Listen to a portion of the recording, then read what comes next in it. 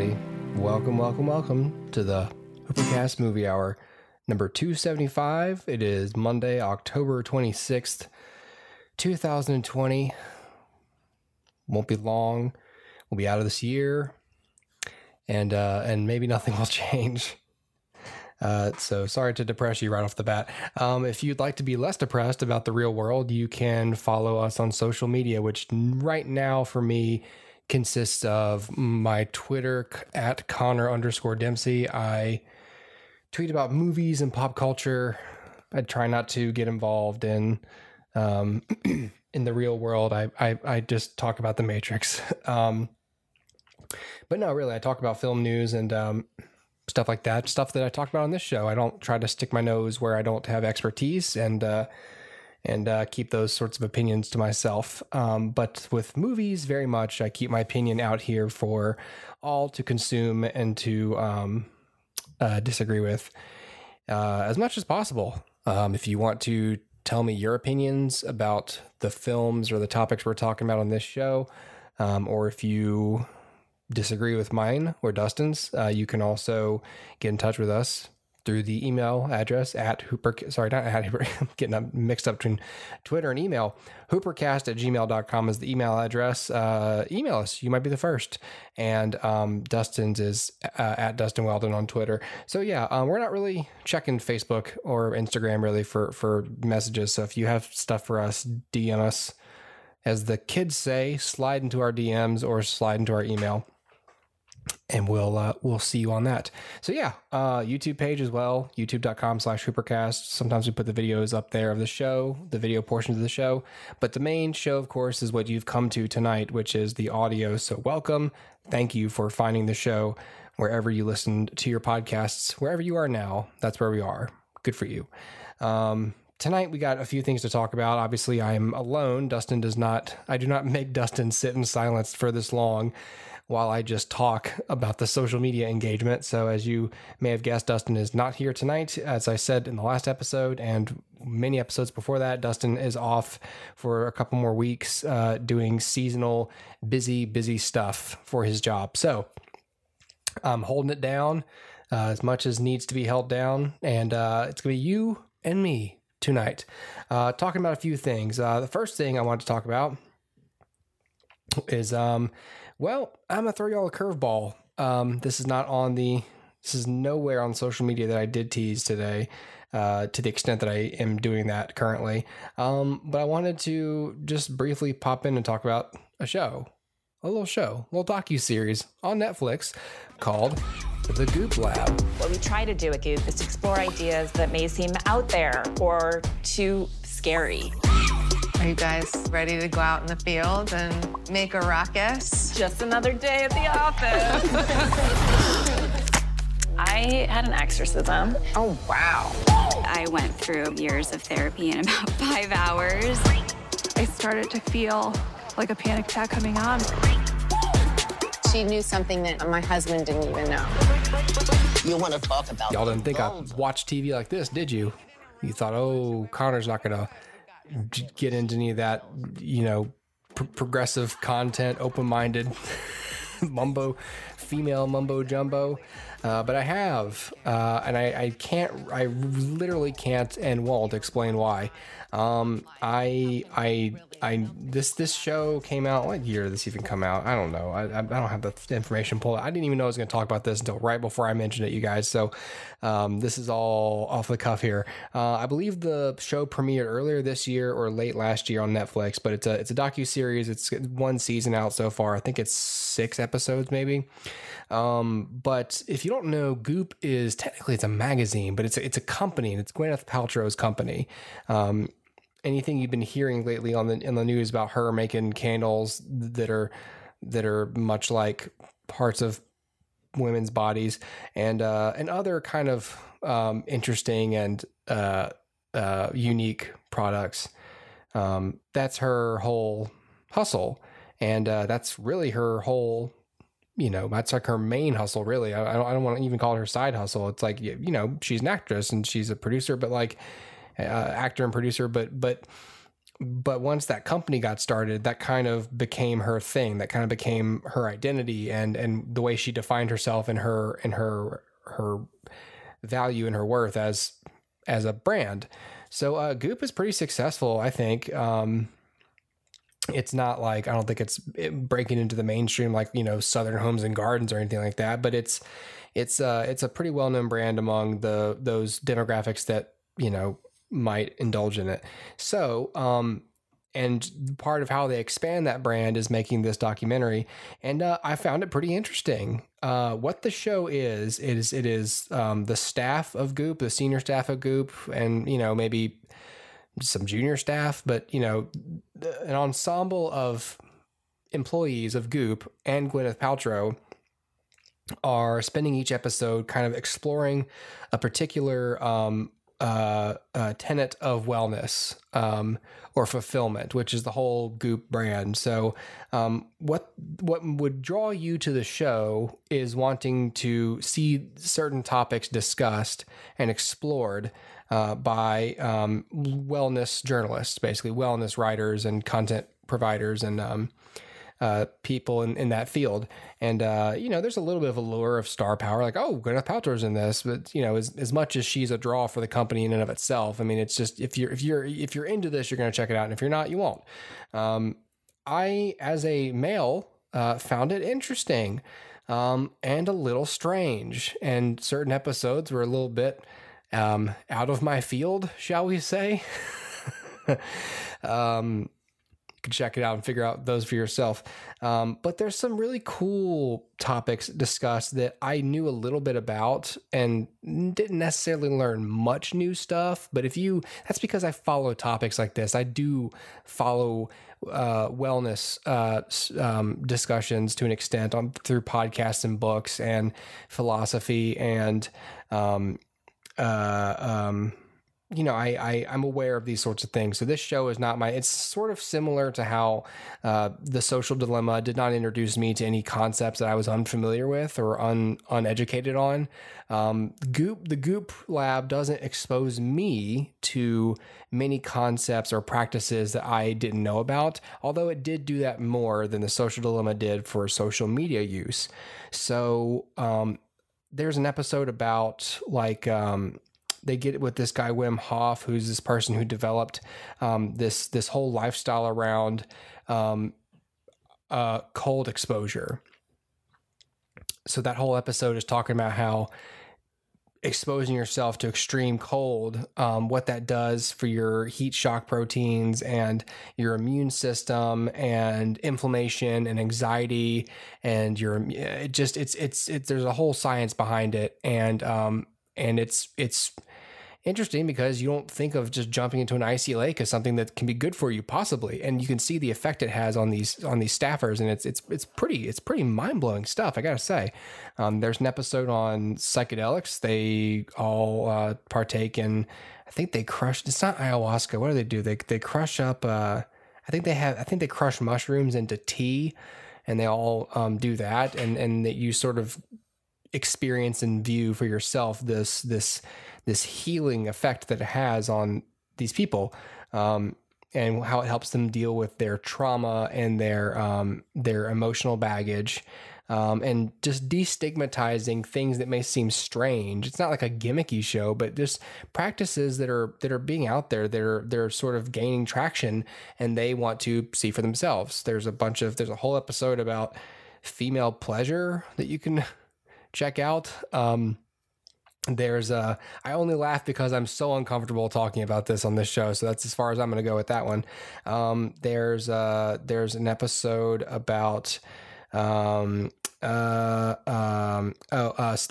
skincare, like anti-aging, and so of course the show is mainly appealing to women, but I can tell you as a man that I found it interesting. And so if you're like a super like alpha male, not into, you don't want to hear your wife talk about her menstrual cycle or stuff like that, this show's not for you. You will be weirded out by it. You'll be very uncomfortable, and you probably don't even listen to my show. So hello, but if you're open-minded about stuff like that, or if you're curious, or you just like you like learning stuff in general, I think that this is an interesting show. It is out there in terms of what it's showing you. It's not shy about its subject matter. So if you are, then this is not for you. I would give the Goop Project, the Goop Lab, keep thinking the Mindy Project, the Goop Lab, I guess I'd give it 3.5 so far.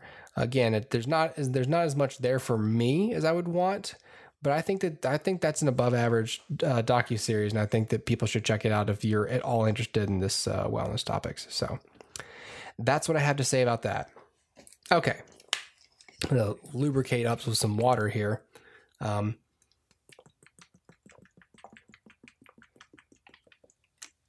Woo! Sorry, I didn't want to put you through another movie with that scratchiness. Still got it. Wow. Okay, well, how about this? I'm going to drink more water, and we're going to talk about tonight's feature review, which may not be even as long as the Goop Lab review.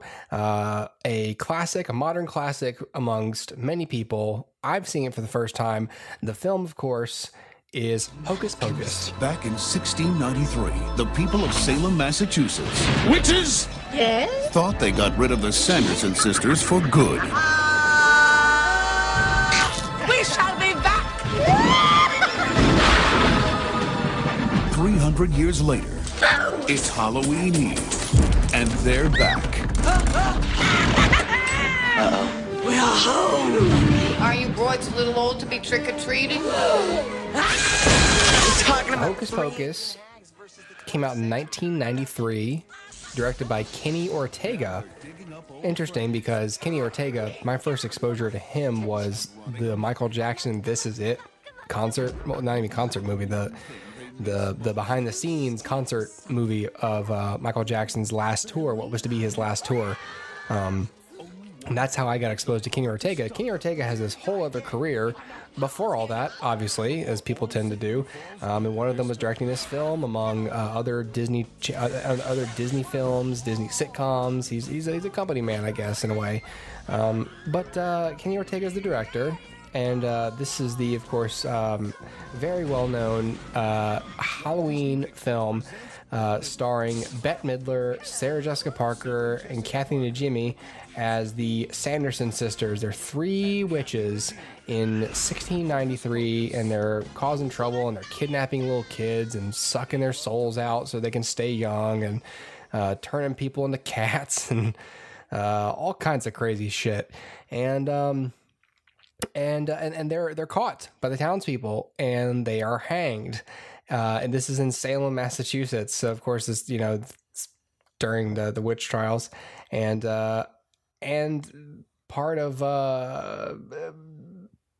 what happens upon their death is that Bette Midler's character Winnie, pretty much puts out like this incantation that they'll come back when the Virgin lights the black candle or something, and blah blah blah. So 300 years later, in 1993, that happens, and the Sanderson sisters are resurrected, and they have on Halloween night, and they have one chance to make their resurrection permanent and come back and kill all the children in the town. It's a really dark premise, but it's an extremely hammy film. I don't have much to say about this movie. I say that, and then I launch into like a 12 minute diatribe about something. But so like I said, this is my first time seeing this movie, and I gave it 3 stars. Thought it was okay. For me, I'm walking into a movie that people are gaga over, and of course, my reaction to that is like, okay. I mean, I don't know why it's so like. Every clip I've seen of Hocus Pocus is strange, and not in a good way. Just like, oh, okay, that's unexpected, I guess. But people are like obsessed with this movie. And back when I was now I get to say that super pretentious thing. Back when I was using Facebook, like every Halloween meme is Hocus Pocus, and just people talked about it. I'm just like, oh my God, okay, fine. My wife and I were sitting down last night. We were like, I don't know, you want to watch something light? We're on Disney Plus, and we realized they have Hocus Pocus on there. Like, all right, let's watch Hocus Pocus. And it was fun enough. I was falling asleep during it though. I thought the movie was interesting. It seemed like a lot of fun for everybody involved. For me, it gets boring. And look, I don't get a lot of sleep, and so I'm not the best late night movie watcher, so that could be part of it. But the night before that, we watched a different film, and I had twice as much to drink. I was twice as tired, and the movie was 40 minutes longer, and I sat at attention and watched that whole thing. So under the right circumstances, I can stay awake and watch a movie. So if this is an average. It's an average film.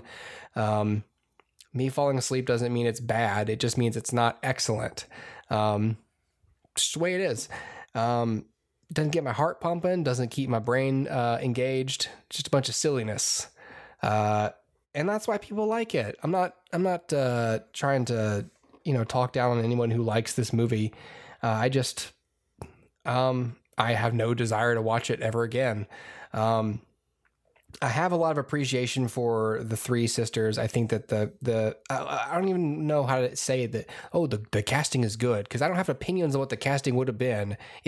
What are my grounds for saying the casting is bad? I don't have any. So my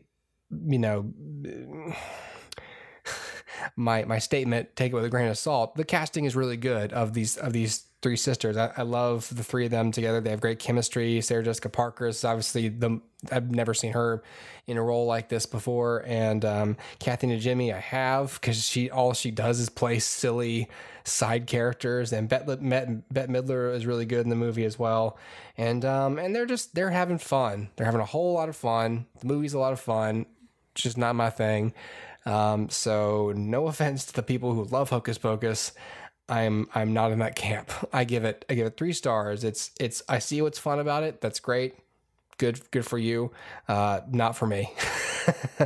Not for me. But I'm glad that we knocked that one out, because that is one of my cultural blind spots. Like it or not, Hocus Pocus, I would consider that one of those cultural touchstones for a lot of people my age, in their 30s, where it was a little before my time, but it was within within a few years of coming out, I could have potentially seen this. Of course, with my parents' record letting me be exposed to stuff with witches, probably wasn't going to happen in my childhood. Maybe that's why it didn't happen. Maybe it's because it was silly. Maybe my dad hates Bette Midler. I don't know. I have no idea. But yeah, that's Hocus Pocus. A lot of people find the film iconic. Good for them, I suppose. All right. That was shorter than I was expecting. Should I talk about another movie before I go to... No, I don't have the energy to do that. All right, how about this? We're going to go for a break. Go ahead and run to break. When we come back, got some film news items I want to discuss with you, including some streaming stuff with Disney and a couple things... couple of announcements or in milestones for movies in production or about to be in production. And so yeah, we'll talk about that soon. Coming right back. Woo, this was a super early first block, but what can I say? I'm by myself and I'm tired. Be right back on the HooperCast Movie Hour.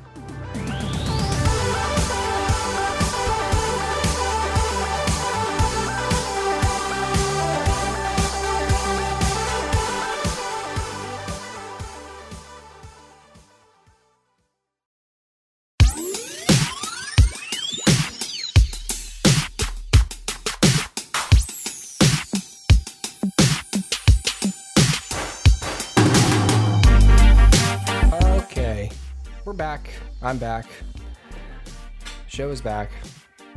Like I said, if you want to follow the show, you can follow the hosts at Connor_Dempsey on Twitter, at Dustin Weldon on Twitter as well, HooperCast on Instagram, and the HooperCast Movie Hour Facebook page, where we will post at least the links to this show. So if you're here already, you don't need all that. You found another way, or you already know.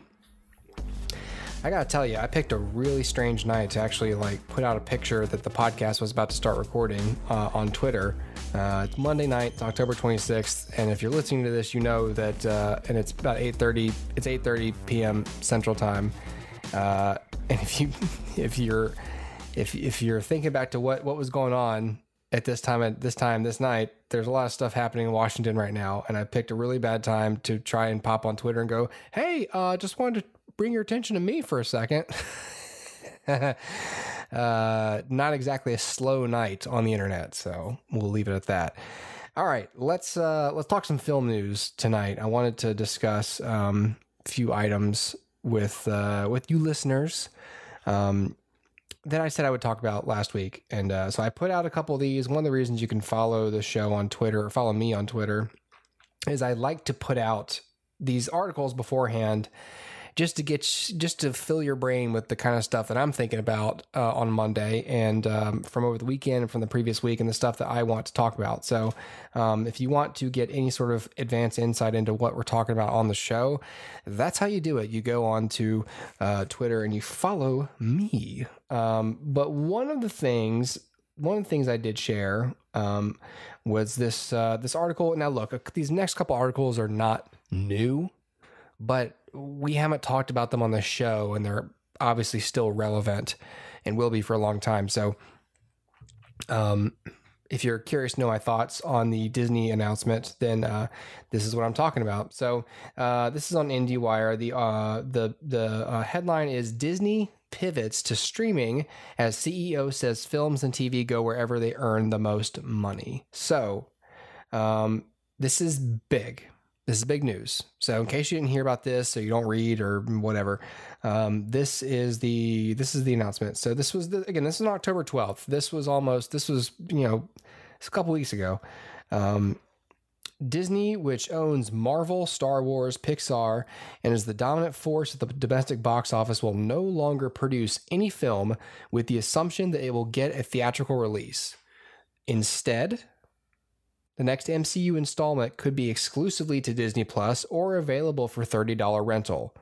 It depends on what the newly reorganized Disney decides is best, and often the answer will be streaming. So here's the quote from the CEO of Disney, Bob Chapek. This is in an interview with CNBC. Shortly after announcing the reorganization after market close, quote, "We want to make the optimal decision for the company as opposed to somehow have it predetermined that a movie is destined for theaters or that a TV show is destined for ABC." So, of course, the stock market reacted positively to this. The stock rose, it says 5.4% in after hours trading. Yeah. So, sorry. Okay. So Bob Chapek continued, the consumers are actually going to be who makes these decisions. They're going to lead us in the way that they make their transactional decisions. Right now, they're voting with their pocketbooks, and they're voting very heavily towards Disney Plus. What we want to do is make sure we're going to go the way that consumers want us to go. So it's not a shocking announcement. It seems shocking because the day is finally here. But if you've been listening to this show, we've been talking about this for years. If you've been reading any film news at all, or if you just sat and thought about it for a long enough time, this shouldn't be a shock to you. This is the way it was going. We talk all the time about how the coronavirus accelerated a trend that was already moving slower into the fast lane and moved it up to the front of the line. And what Disney is saying is we're going to follow. We don't need to do this the way we don't need to do things the way we've been doing them.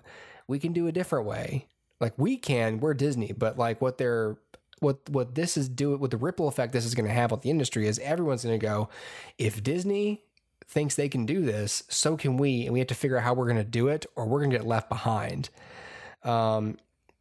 Yeah. So there's some restructuring. There's a whole different, there's a whole division of Disney of media and entertainment distribution. They've got this guy, what's his name? Kareem Daniel heading it up, including the company's streaming services, distribution services. And of course, he says, the pandemic accelerated the rate at which we made this transaction. Quote, this transaction was going to happen anyway. It's exactly, this is the first of 3 articles tonight where someone has said what we've been saying on the show. This was going to happen, but now it's here now instead of a few years from now.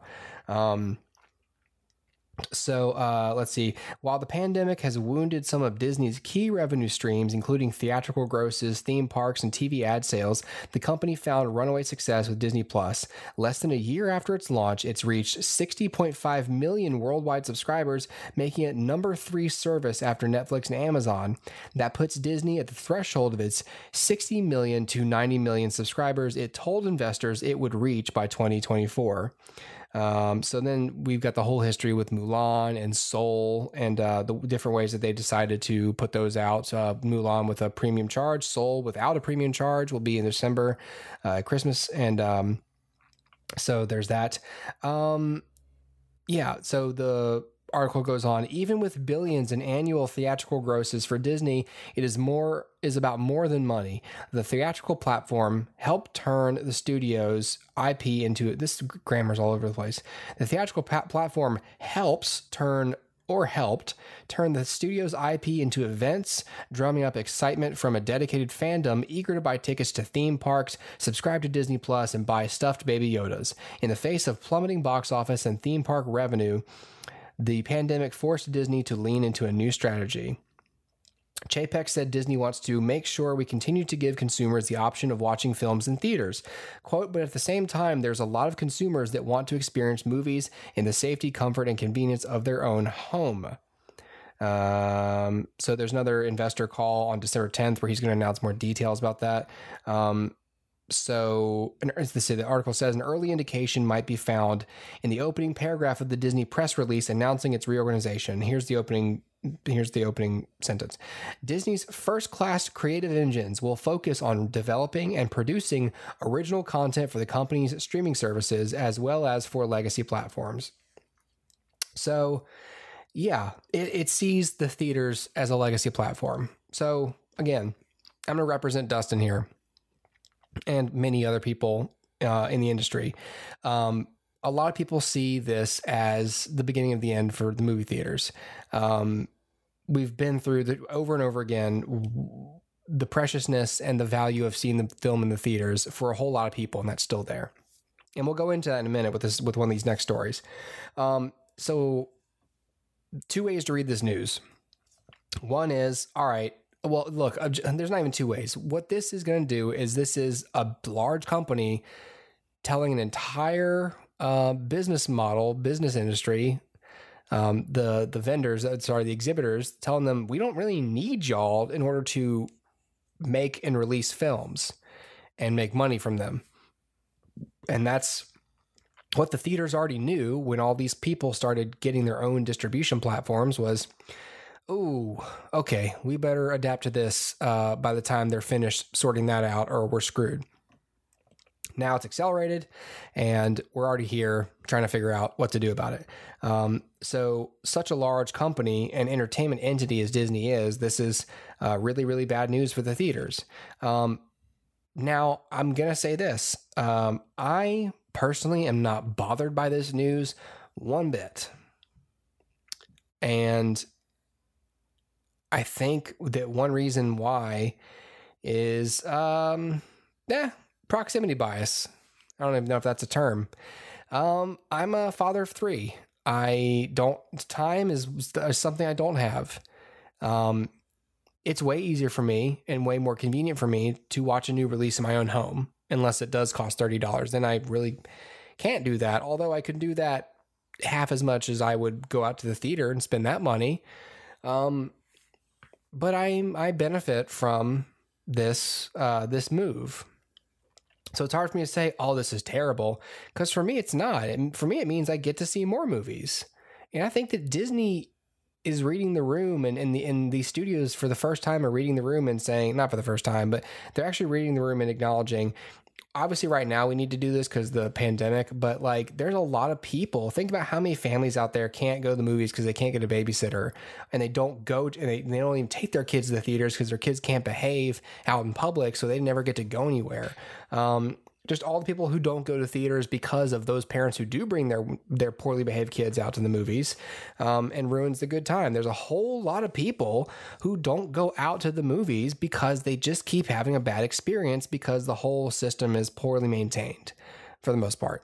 Again, we've talked about that in previous episodes. I don't want to repeat myself. So think about all those people who don't go to the movies. It doesn't mean they don't like the experience, the idea of the experience. It doesn't mean that they don't like, the collective, the shared emotional catharsis of seeing a movie with an audience and experiencing the story with them and all that stuff. That's all well and good, but they don't care if it sucks for them every time they do it. So here Disney is saying, we're not going to produce with the assumption in mind that this film necessarily will go to theaters. Now, I'm of the optimistic mindset that what this will do is lead, and they even said, it's not like we're going to stop putting movies in theaters, but we're not going to...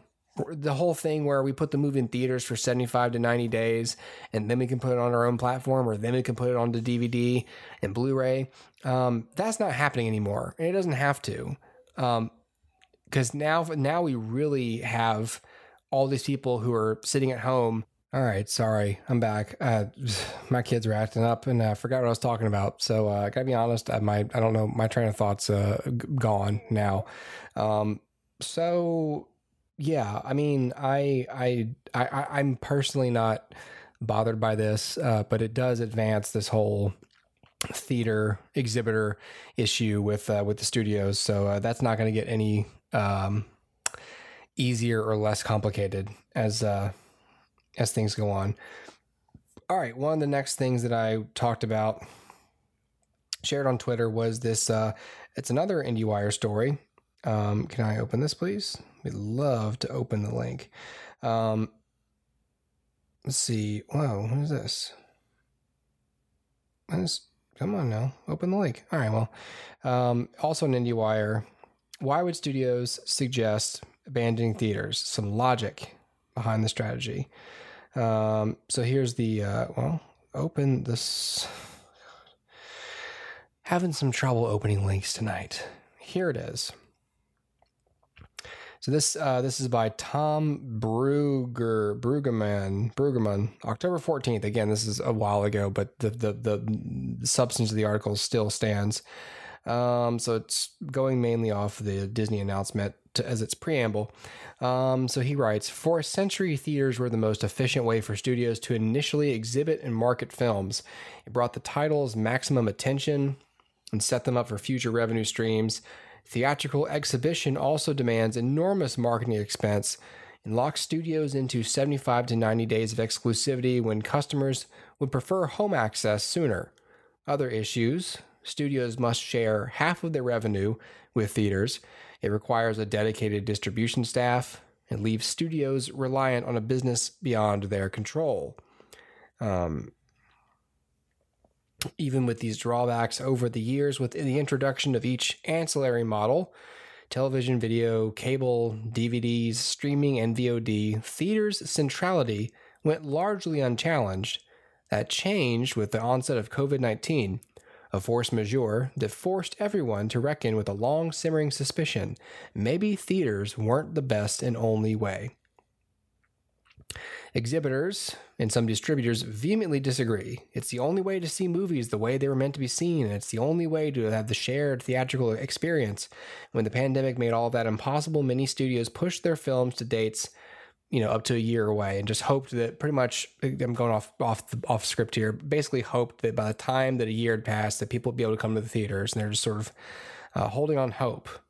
But as the article points out, quote, worldwide leader AMC revealed it may run out of cash by early 2021, and they'd likely declare bankruptcy before doing so. others see it differently. Paramount Pictures sold off a half a dozen titles to streamers like Netflix and Amazon, taking hard cash over an ambiguous future.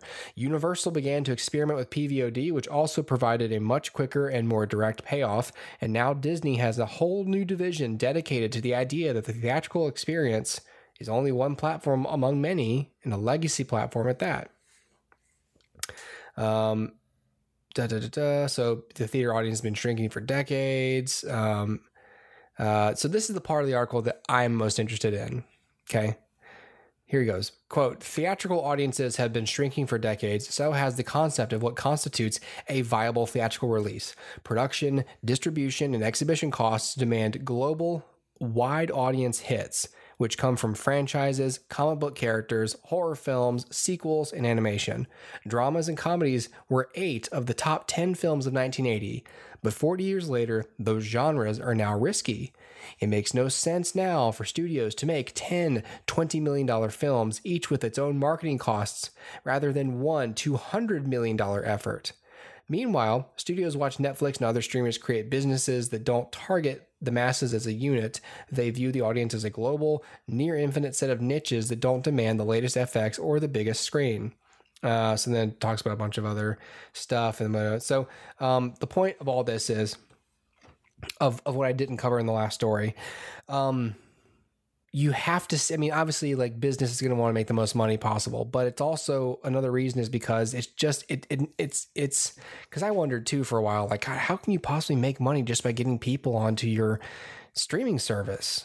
And maybe there's downstream stuff coming for the streaming services that are more lucrative for the studios, like ads or premium memberships, which I have an idea about that, by the way. But what they definitely are decreased overhead.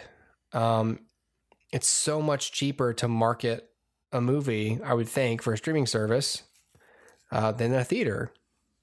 You don't have to do anything. Just drop it on there one day. People will figure. Just tell people what day. It's just all you gotta do is put out a press release. Hey, this movie's coming out. Here's a trailer. Here's the date. It's gonna be on Disney Plus. No billboards. No nothing like that. That's it. But it's definitely cheaper not to share any of the profits or most of the profits, or, half of all profits with the exhibitors. It's wild. I know. But I'm into it. I gotta say, I'm into it. I'm excited because again, the main reason I'm optimistic about it, forget what it does to the theater industry. Because I'm sorry, but that's a lost cause. That's happening. That's not going. That's whatever. What it's going to do for the actual content and quality of movies that we're getting is now. So for the longest time, and I talked about this after I read The Big Picture, and we talk about it on the show all the time. The reason we get blockbusters and sequels and intellectual properties we already are familiar with, built-in audiences, is because that is what it takes to successfully pull off a large gamble in Hollywood that's worth dumping all this money into marketing and distribution. It's these big, sure thing properties. So that's why there's less risk, and that's why everything seems bigger and more action and less dramatic or intimate, is because that's what sells. That's what gets the masses into the seats. So if you no longer have to fight to get the masses into seats, and you're just putting out content mainly on the platform that you control behind a paywall, then you can start making stuff. I mean, Dustin and I said when Disney Plus launched, this might be a good thing. And Netflix and Amazon too. Along with the TV properties they can develop, they can also develop the mid-budget films, the films that cost $10 million and, didn't have to make a huge profit. And now if you take away the overhead of having to market and distribute a $10 million film, that you're afraid people won't see because the subject matter is too complex or it doesn't appear to appeal to the 4-quadrant demographic, that kind of film is more likely to get made now, I think, because some of the barriers to entry have been removed by this announcement, I think. Does anybody else see it that way? That's how I see it. So that's good, right? I mean, think about Togo. I enjoyed Togo on Disney Plus. Fun little sled movie, a little movie about a sled dog. True story. and fine film. Saw it on Disney Plus, didn't pay anything for it. Enjoyed it. Glad it was there. Now, I don't know how Disney makes the money to recoup the costs of Togo. Surely the monthly subscribership, does that cover the cost? Does that just gives you this floating budget that you can always pay for? I don't know. The thing that I'm wondering what comes with this is, on the heels of all this, they're talking about not knowing yet exactly how they would put content out on Disney Plus and what exactly that would mean. They didn't commit to any sort of rules or structure when it comes to what will get released on Disney Plus primarily, what will still go into theaters, what will not go into theaters, what would go exclusively on Disney Plus, and when. So they are sort of reserving the right to talk amongst themselves about what the best thing would be. And so what they're probably going to do is some fluid, at least in the beginning, some fluid thing of like, well, some of these movies, like these middle budget films we want to make, we're not putting those in theaters because we don't think people are going to come see them, and we're not going to spend the money to market and distribute them. So that stuff's not coming to the theaters anyway. And the stuff that will come to theaters, maybe like the next Avengers movie, the next Marvel movie, the next this movie, the next family movie, the next big family film. But we're also going to put that on Disney Plus at the same time. And so that way families don't have to leave home to see it. But the people who are dying to get out, or the people who are dying to go out on a date and watch a movie that their kids can't see, we'll put that stuff in theaters because we want to give them a place to watch it away from their homes, a reason to go out, and, reason for the distributors to make money. Now, I think that model can be good for the theaters because a theater doesn't have to take up a screen to show some weird indie film that Disney made through Touchstone that's just, that's for adults and isn't as much of a draw for going out to the movie theater. They can put more screens in there of the Marvel film. Again, people complain that that's what theaters were becoming already. Well, they're taking up more and more screens for more and more big films because that's what the studios want. But that's how they make money. I'm sure if you said, "Oh, do whatever you want," "Oh, well, we're going to put The Crying Game 2 or whatever on one of these screens," who's paying to see that? Who's paying to see that? But if you made the Crying, I don't even know what The Crying Game's about. If you make The Crying Game 2 through Touchstone and you just put it on Disney Plus, the people who want to see that will go on there and see it. The people who are already subscribed, obviously, are like, "Oh, cool, we already have access." People who really wanted to see The Crying Game 2, that niche audience, is like, oh, it's on Disney Plus. All right, well, let's get them 1 month free subscription. We'll check out this movie, and then while we're on the platform, we'll see what else they have to offer. And hey, maybe we'll stick around and pay for a year-long subscription. So that could be one way it goes. They keep the mid-budget stuff solely on Disney Plus for those hardcore people, the niche audiences of those films, to go and find them if they really want to see them, and measure their metrics and figure out if they should make more of them or not. And then the big stuff will go to both places. We'll go to Disney Plus and PVOD. So it can go, Disney Plus, maybe PVOD, but definitely to the theaters. Now here's my next question. Let's say that is the model. Yes, Connor, you're right. You predicted it solely. So now in this scenario, I'm in the Disney boardroom. I'm talking to Bob Iger and Bob Chapek and all those people and Alan Horn. I'm like, all right. So I've correctly predicted that this is your business model. Mid-budget goes on the platform. Big budget goes on both platforms. Oh, Connor, how'd you guess? Well, you see, gentlemen and ladies, it wasn't that hard to guess. But Connor, can you get more specific? What else? What do you think we're going to do next? All right, here's what I think you're going to do after that. I think you're going to establish that as the baseline platform. You're going to get everybody used to that. Here's what it's going to be. Let's just make sure this can even sustain itself this way. Okay, once you've got your hooks in that way, here's what I think is going to happen next.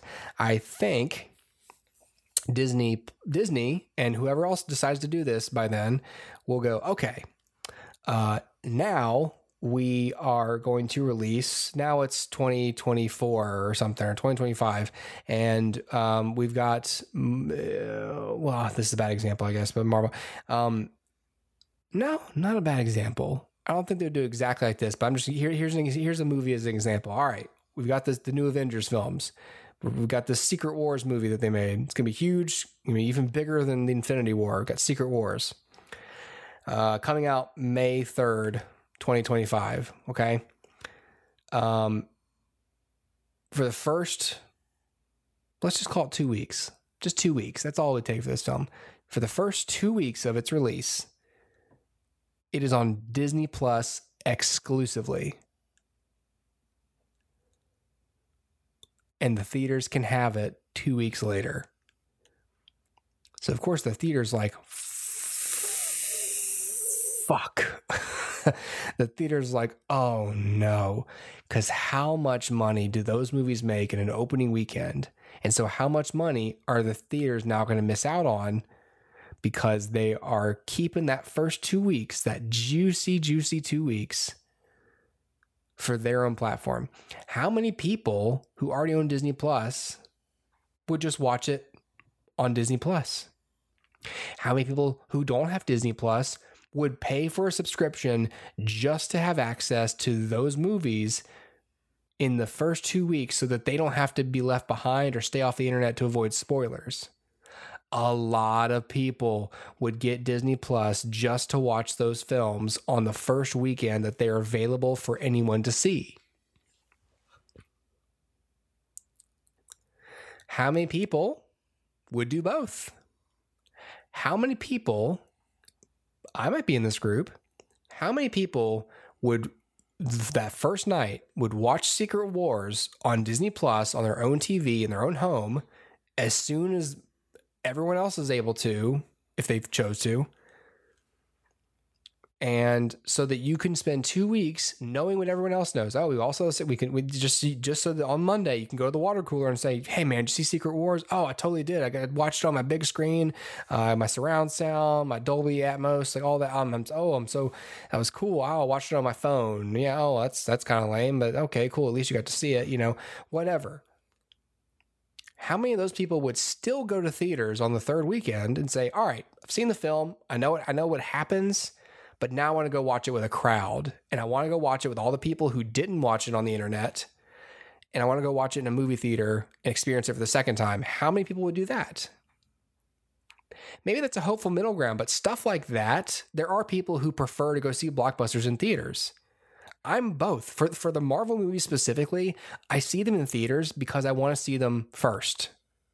It's not really about seeing them with a crowd for me as much as it is the movie's available. I want to see the movie so that I don't have to spend 2 weeks off the internet and potentially get spoiled. So how many people would do both? Now, so we've gone through that scenario. How many people would all right, so Disney Plus first, theater second. People might do both. Let's further complicate this. All right, Connor. What if we put Secret Wars out on Disney Plus for the first 2 weeks? So you have to be a Disney Plus subscriber to see it. And like we did with Mulan, you need to pay a $20. No, sorry, Mulan was $30. You need to pay $29.99 to stream, and now I guess keep. I don't know how they would do it with a new release like that. I guess with Mulan, we own Mulan on Disney. As long as we have Disney Plus, we have Mulan, the new Mulan. So, I don't know what happens when they just released on Disney Plus. I guess we're just suckers. I don't know. Point is, all right, Connor. It's opening weekend. Disney Plus. We got your subscription. We got your $6.99. Now, for another $29.99, you get to watch Secret Wars, and you own it now on Disney Plus. I would pay that money to see Secret Wars on Disney Plus opening weekend. I would absolutely pay that money. I'm putting that out in the universe right now because I don't think one person saying they would pay Disney's prices is going to cause them to go, yes, let's go for it. I'm not going to lie. I would pay that. Not everyone would. The question is, how many people are like me and how many people would go, nope, I'm going to wait. It's not that important. Few movies are that important to me, but the Marvel films, I have to see them right away. I have to. how many people, what it does do is it does take away that middle ground people. It takes away those people who go, oh, let's watch the movie first. Okay, cool. We saw that. Now when it opens in theaters in a couple weeks, we're going to go pay to see it at the exhibitors. Those people no longer exist if you put a premium price on the streaming opening weekend. Think about it. You pay $6.99 to Disney Plus. You pay another $30 to watch this movie in its first run on the opening weekend. And then 2 weeks later, you're going to go to the exhibitors and pay $15 to see it again with a crowd. You already paid $30 to watch it at home. You can go watch it at home again right now because you own the digital copy, now because you paid for it. Why would you go see it at the exhibitors? Now, again, unless people really love the theaters and they really, really want to support the theaters and support the exhibitors, they're not going to spend a collective $50 to watch a film. I don't think. I wouldn't do that. I'm not going to go to the theaters if I already paid for it once, unless I really loved it. But again, if I really loved it, I'll just watch it on my TV again. So there's a few ways that could go. I just wanted to explore those because that's once they get that data and they figure out the analytics of how many people will watch opening weekend, how many people will watch opening weekend if they have to pay, how many people watch opening weekend if they don't have to pay, how many people are going to go to the theaters if they've already seen it once, how many people are going to go to the theaters if they already paid to see it once. That all matters. And the theaters want to know that too, because that's directly tied to if people come to their theaters, for them, it's like, all right, are we going to lose out on 2 weeks of revenue, or are we going to lose out on all the revenue? But they did say they're going to keep putting movies out in theaters, but they may not be the first, and they may not get any exclusivity window before the streaming happens.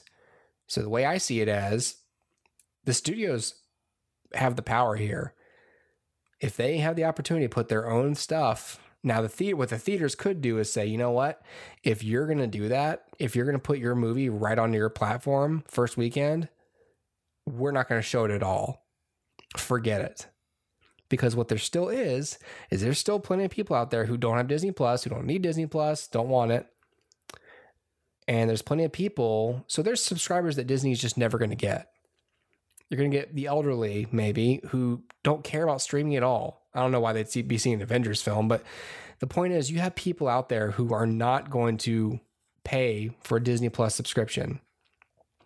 Whether it's out of principle or convenience, it's just not their thing. So if the theater were to say, we're not going to show Secret Wars at all, if you're going to block us out of the first 2 weeks of making money, F you, forget about it.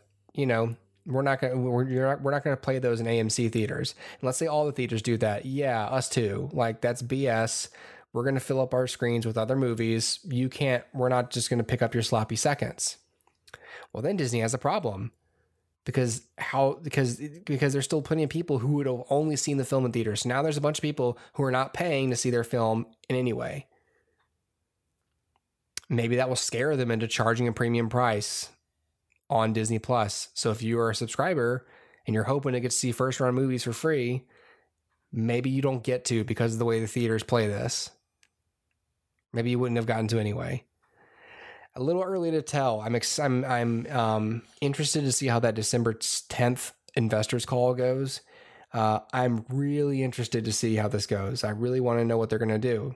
I'm prepared for most of these eventualities. I'm prepared to watch and experience films first on my television at home. I really am. I'm prepared to pay for them at home as well. I really am. I am. They might even develop a premium tier service where you pay more monthly and you don't have to pay for the first run movies. So if you pay for like regular ass Disney Plus, well, if you want to see a first run movie, you pay $29.99. Whereas if you're a premium member and you pay $12.99 a month, you don't have to pay anything for first run films. So it just comes down to it. How many first run films do you watch? If you watch 2 a year, why don't you stay down the regular Disney Plus subscription and just pay the flat fee, the $30 per first run film? But if you watch a new movie every weekend, you may as well, and they're all Disney or Fox films, you may as well pay the premium price because you're saving a lot of money on not having to pay any flat fees for the first run movie. These are all ideas that anyone is free to pick up and use at their disposal. Because I just think that I don't think I'm the first person to think of it this way. I think a lot of these distributors, a lot of these studios, a lot of these platforms, you've already thought of this. You don't need me to tell you the best way to have people pay for your content. So I think all these ideas are already out there. I'm just bringing them to the forefront for anyone who hasn't considered them, who likely is not in a boardroom at one of these companies. All right. I don't know. I have no idea how we're doing on time, so I'm just going to press along and finish up what I've got here. So there's that.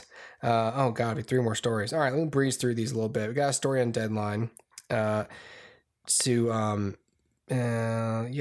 please open it. Yep. Speaking of what's going to happen to the theaters, just a quick little comment to bolster this. This is on Deadline. Ron Howard and Brian Grazer say the movie theaters will turn into Broadway. So there's a little bit in here about how, they don't think you're going to see masks that much in Hollywood movies that will easily mark our times during coronavirus, because they're not going to see, there won't be much evidence of it on screen that it happened.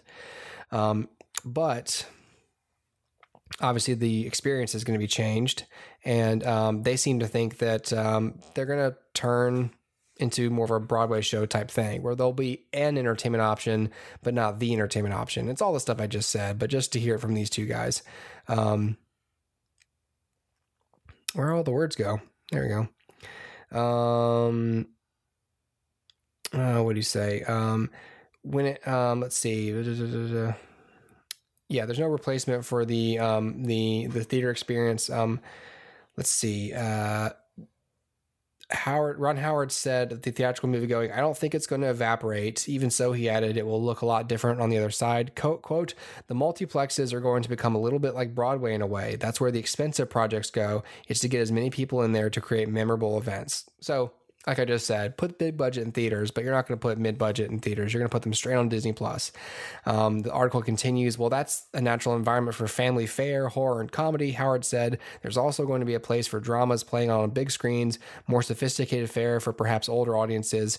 The exhibitors are going to find that price point.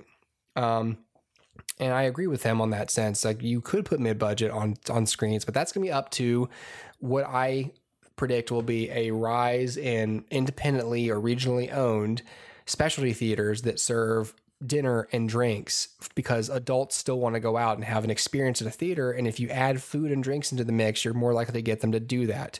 So for every large theater that's waiting on sloppy second theatrical releases from streaming services to try and make some money, you're going to have the specialty theaters that stayed alive because for diversifying their business model. So maybe they're still getting sloppy second, first run blockbusters, but maybe they are getting first run or same time run mid-budget films for adults, and adults who want to order a steak and have a Jack Daniels or glass of wine and take a date and actually have a dining experience watching a movie in a theater.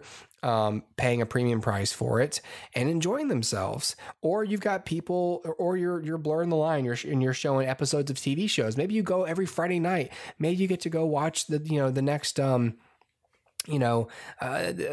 bad example because it's a Disney show, but let's just say that, you spend, 8 weeks. Let's say you spend every Friday for 8 weeks, going to the local theater, paying a small ticket price, and you're watching the next episode of The Mandalorian with a crowd.